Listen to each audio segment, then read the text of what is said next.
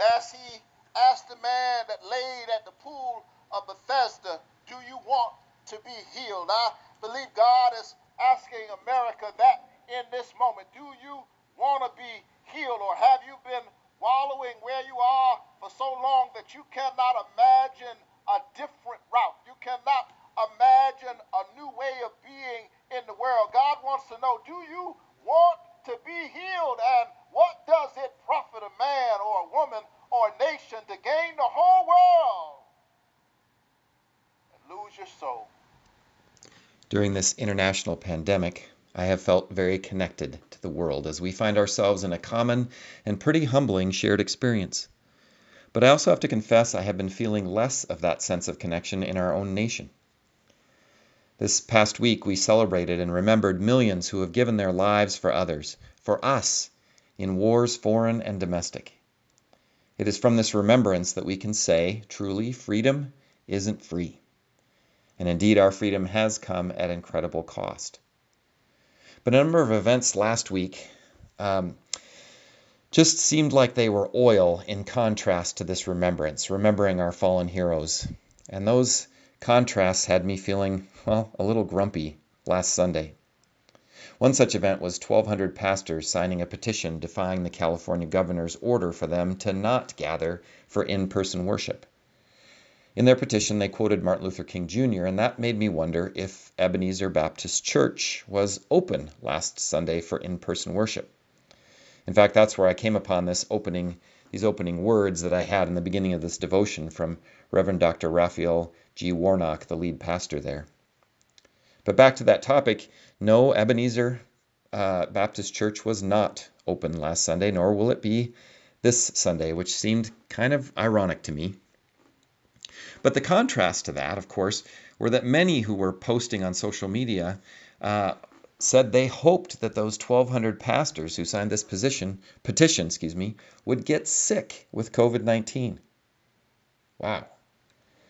I think the state of my mind might be summed up by the fact that you are possibly disgusted by that, but probably not surprised by that reaction.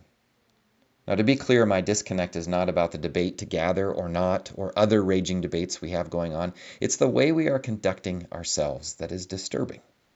The name-calling, the self-righteousness, leave us collectively without eyes to see or ears to hear, but seemingly mouths and typing fingers 10 times their normal size and speed.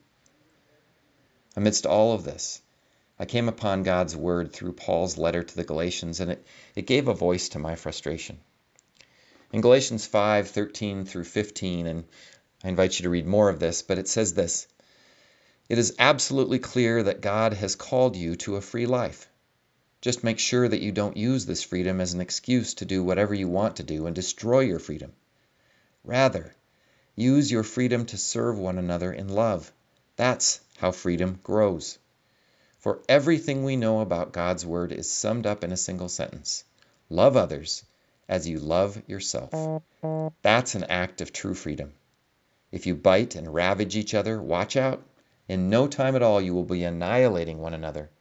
And where will your precious freedom be then?" Those words hit me hard last weekend, and unfortunately I can't say that this week has put me in any better of a mood. A video from Central Park that is disquieting, and of course one from Minneapolis that is disturbing.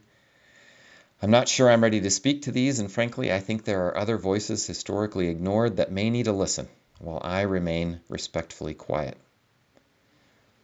But I want to close this devotion out by speaking to why I am deeply thankful for my faith and my church and the true freedom we have in Christ, more than I can say.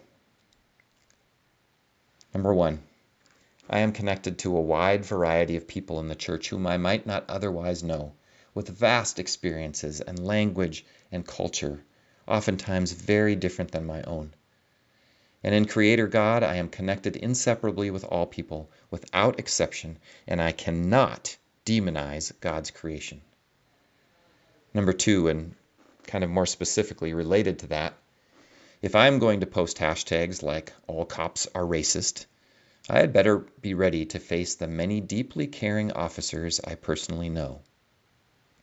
And further, if I'm going to post hashtag "Amy Cooper is a racist," That's the woman from Central Park. Then I better be prepared to post #Jonathan Sandsgaard is a racist. Because I hold gender, racial, economic, and historical privilege. I'm not excusing what happened, but by God's law, I am in the same sinking and sin-sick boat. And I am actually thankful to God for that truth and perspective. Number 3, I am stirred by the many and complicated racial and political and social issues that plague us. And I am strangely thankful that a theology of the cross will not let me look away, will not let me stay complacent or apathetic, even if I have the wish or the privilege to turn it all off. That theology also leads me to understand that there are sometimes symptoms and assumptions and ways of doing things that must be put to death in order for new life to rise out of the ashes. And that is messy work. Number 4, I am ultimately thankful to Christ, who would rather put himself on the cross than see us sacrifice one another with our self-righteous hatred. Indeed, when we do this, we really put him to death anew. We reenact the crucifixion of Christ. His body was broken so that we might be united, and this is the free gift it feels like we are squandering, that might be blinding us from the hard and holy work we're called to do. So I am today deeply thankful to you. I am thankful for a healthy community of faith that rises in anxious and difficult times, that loves across differences, and that is centered in a God whose love will overcome despite our imperfections.